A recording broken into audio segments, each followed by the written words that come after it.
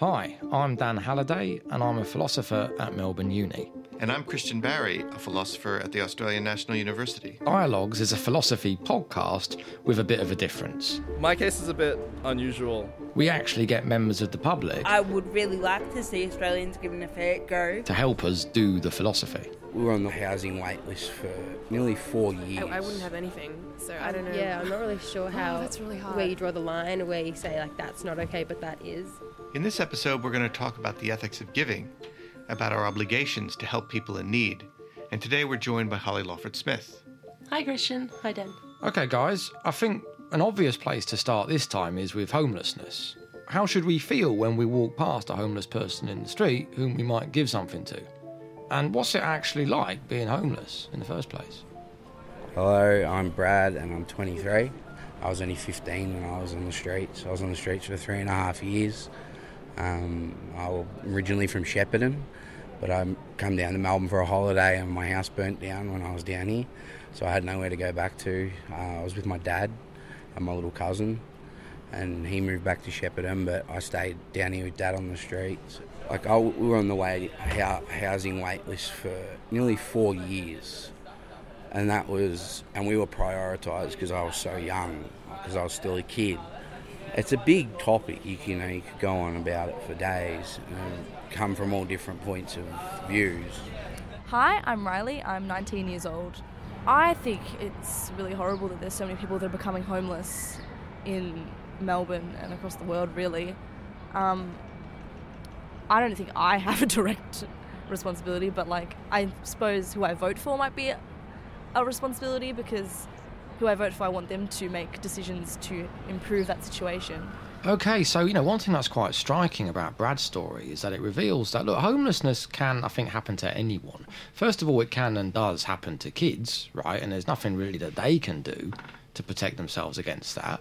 But even adults, right? If my house burnt down and I lost my job, chances are I'd be looking at homelessness, right? And I think that goes for an awful lot of people, Yeah, so I think that's right. And maybe that helps to tell us something about how we should feel and how we should respond when we come across someone who is sleeping rough. Yeah.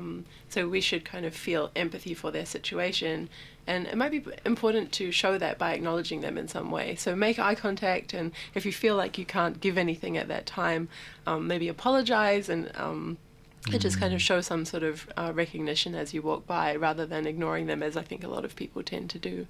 Yeah, so that sort of covers one aspect of what you think an appropriate response is when you sort of encounter someone who's homeless. But beyond that, what are people's obligations? That is, how should we feel responsible in some deeper sense? Should we feel that it's important to give to them directly? What exactly should the response be? I guess how ethicists tend to think about it is not whether you have no responsibility or some, it's to whom your responsibilities are. So I think a lot of the discussion then will be about whether you owe the homeless person right in front of you in Melbourne, or you should use that money to do something kind of more efficient, like give to malaria prevention overseas. Yeah, that's a really good question. I mean, a lot of people, and I think I'm one of them, are attracted to the view that, look, homelessness is literally on our doorstep, isn't it, right? Like malaria or whatever it is, halfway around the world, that can be a hard problem to solve because it's miles away, right? We can throw a heap of money at it and it will probably make a bit of a difference, but it's hard. Whereas, look, in Melbourne, we've got heaps of apartments, some of them are empty, and there's people living on the street. That it seems to, maybe I'm being a bit dumb, but it seems to me that we could fix this problem quite quickly. Not as individuals, but if the government could fix it quite quickly. Mm-hmm. Yeah, well, one thing that Riley pointed out is she made this distinction between what she as an individual has an obligation to do and what sort of her political representative should be. Now, it would seem a little bit odd if we thought that the political representatives in Victoria should be spending all of their budget on fighting malaria abroad. Right. It certainly seems that they have certain kind of special responsibilities to address the social problems that exist within Victorian society here. But it doesn't necessarily follow from that she herself should be making decisions in the way in which they should be making decisions. Maybe she as an individual should be concerned about malaria and all the other causes that she might get the biggest bang for her buck.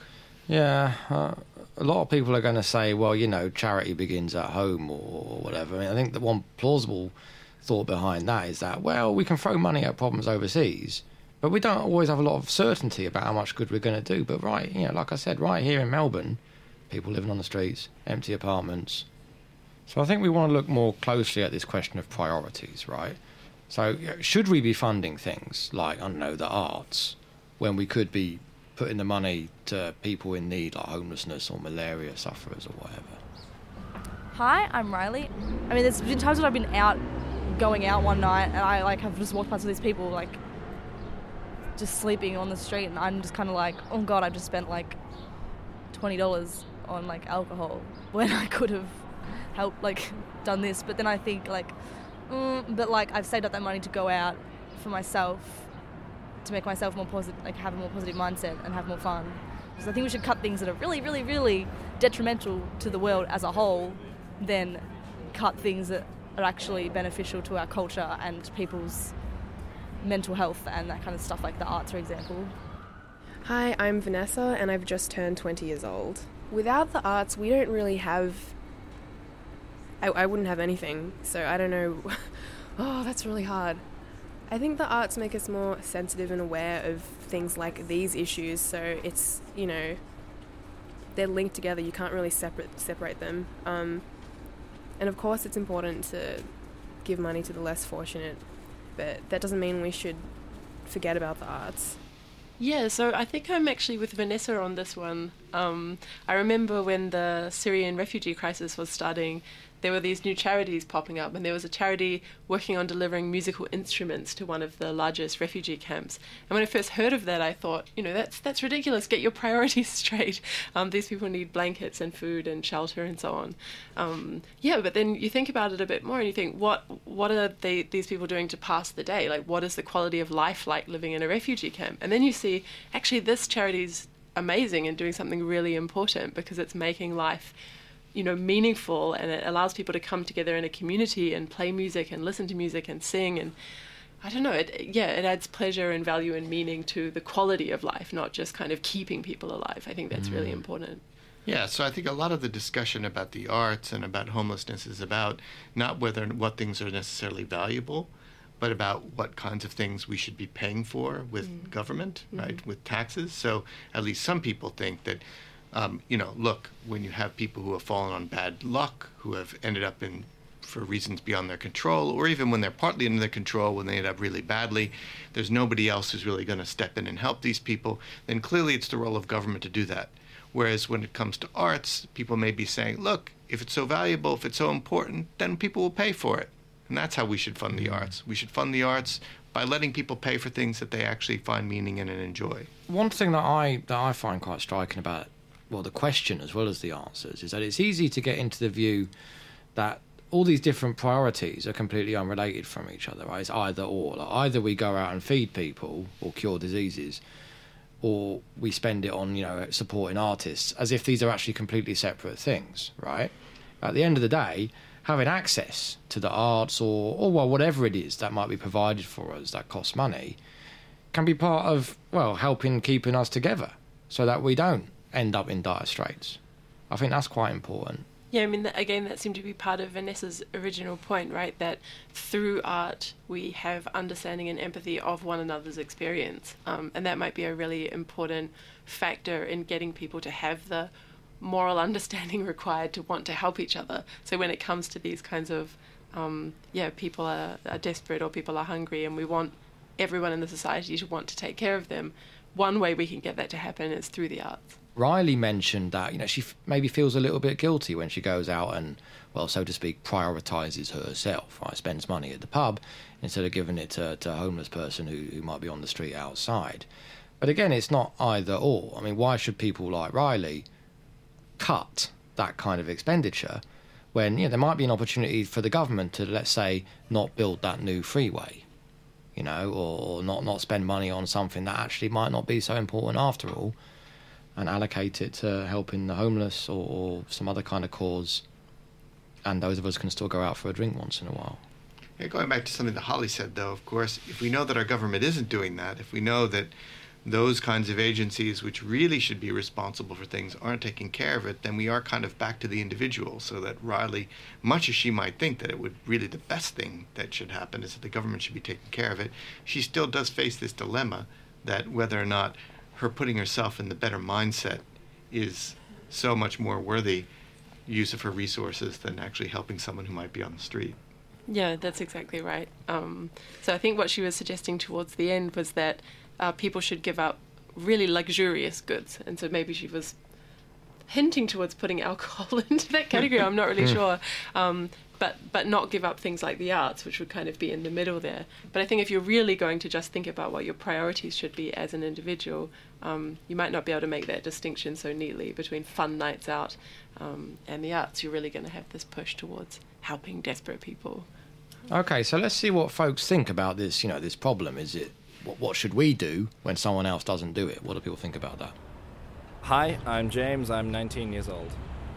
When private citizens feel the need to do more than their part, that is great for them, and I will absolutely support them.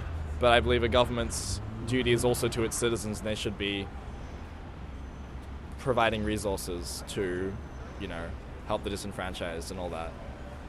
So yeah, I don't see why we would want to get rid of one or the other when they're both helping. Hello, I'm Brad. I think both the government and each individual person should open their eyes, have a look at the problem and tackle it head on. Like someone was telling me now that from sometime soon, people that are living on the footpaths are getting fined and all their stuff's getting thrown out. Like that's just going to send the crime through the roof, and more people are going to, like I said, they're going to be stealing blankets and stuff because their stuff gets stolen. They don't want to. Well, not stolen, it gets taken by the council, but that's not helping the problem at all. Yeah, actually, I think I'm going to disagree with both James and Brad here and say that I really think that this obligation falls to government. So here's an example I like. There's the question of who's the better parent, the parent who has a swimming pool without a fence but watches their toddler 24 hours a day to make sure the toddler doesn't fall in, or the parent who builds a really secure fence around the pool so the toddler can't fall in and then doesn't have to waste cognitive energy watching them all the time and can do other things. And that's kind of the way I think about charitable obligations in a society. I mean, people have a lot of things to think about and a lot of their own projects to get on with, and it would just be great if government would implement a good policy that fulfills those obligations and let individuals get on with other things. Trouble with governments is when they see problems in the real world, often what they do is try and solve them just by relying on criminal law, right? Like what Brad said, right? They just try and punish people so that something will change. And you see this in all sorts of cases, like the whole war on drugs thing in the United States. And it's the lazy approach to trying to solve problems, but it's the approach that governments are very tempted to take. But, charities or individuals don't have this resource. We can't criminalise stuff, right? So I think James might be right that you need to keep a bit of space. You don't just want to rely on government to fix problems, given that government will do this kind of stuff. Yeah, well, I think there's some important issues just about what kind of agents are in a better position to know whether or not giving money is going to be good for someone or not, because just as governments can make bad decisions about how to deal with need, individuals can also make bad decisions about how to deal with need. So generally, there is a real epistemic issue there. We don't really know what people are going to do with the money we give them. We don't know if we're going to be giving someone, maybe for no fault of their own, they've fallen on hard times and they've developed a drug habit or some sort of substance dependency. So we may be just fueling someone's habit. To what extent should we actually be worried about giving money to people where that's actually going to be doing more harm than good? Governments, at least in principle, might be in a better situation with respect to knowing how the best way to use resources to address different problems. Okay, yeah. So governments have access to information, let's put it that way. I just worry that with the kind of incentives on politicians, tough on crime, all that kind of stuff, is they'll take the lazy option too often. We at least need to find a way to design government so that the constant resort to criminal law, which in the long run is really expensive, right? Locking people up, is, apart from being bad for them, is really expensive. We want to design government so that isn't the sort of path of least resistance that they take, Yeah, I mean, I guess I agree with you what you're saying about government, but I think you're just pointing to one strategy government can take, and that doesn't show that. Well, it doesn't show that in a choice between having private individuals manage homelessness by individual donations and having government have a good policy, that we should choose individuals. It shows that if we choose government, we shouldn't want them to take this lazy strategy of just criminalising homelessness, which I agree with you won't solve the problem. But of course, we can think of good policies that government can implement. Drug rehabilitation programs and more affordable housing. For sure. Yeah, as I said earlier, it does seem like a fixable problem. Yeah. So it is actually particularly distressing when you hear about governments trying to solve it in the way that Brad talked about, you know. Yeah, agreed. Yeah, I think also, like, we've probably been talking about the problem in an overly simplistic way, as if the only issue is that sort of government has programs or individuals are actually directly giving money to people on the street. There are lots of organizations which are not governmental organizations, which can also become informed about different kinds of strategies for addressing homelessness, different ways of providing services to people, and sometimes maybe the best thing we might do as individuals is actually be contributing to them rather than directly to individuals. There's also a real risk often that the people who get resources from people directly are the people who tend to be most aggressive, who are best in a position to actually put themselves in front of people rather than necessarily the people who are most in need or the people who are actually going to use these resources in the best way. Yeah, so I think that's a nice point, and it ties back to your earlier thought about uncertainty, right? So these organizations too will be in a better position than individuals to know what to do and how to help in a way that's likely to succeed. Right, well, just to sort of wrap up, I think one thing that I've learned from this is that when it comes to working out where we should prioritise, we shouldn't look at the different options as totally in conflict with each other. We need to think about what the relations are between them. And sometimes it's not either or, right? Yeah, and I think another point is just that we need to think about which types of agents are best placed to make decisions that are actually going to be benefiting the people that we want to benefit. Indeed, yeah. Dialogues is an Ethics Matters podcast. It was produced by Snodger Media and funded by a University of Melbourne engagement grant and the School of Philosophy at the ANU.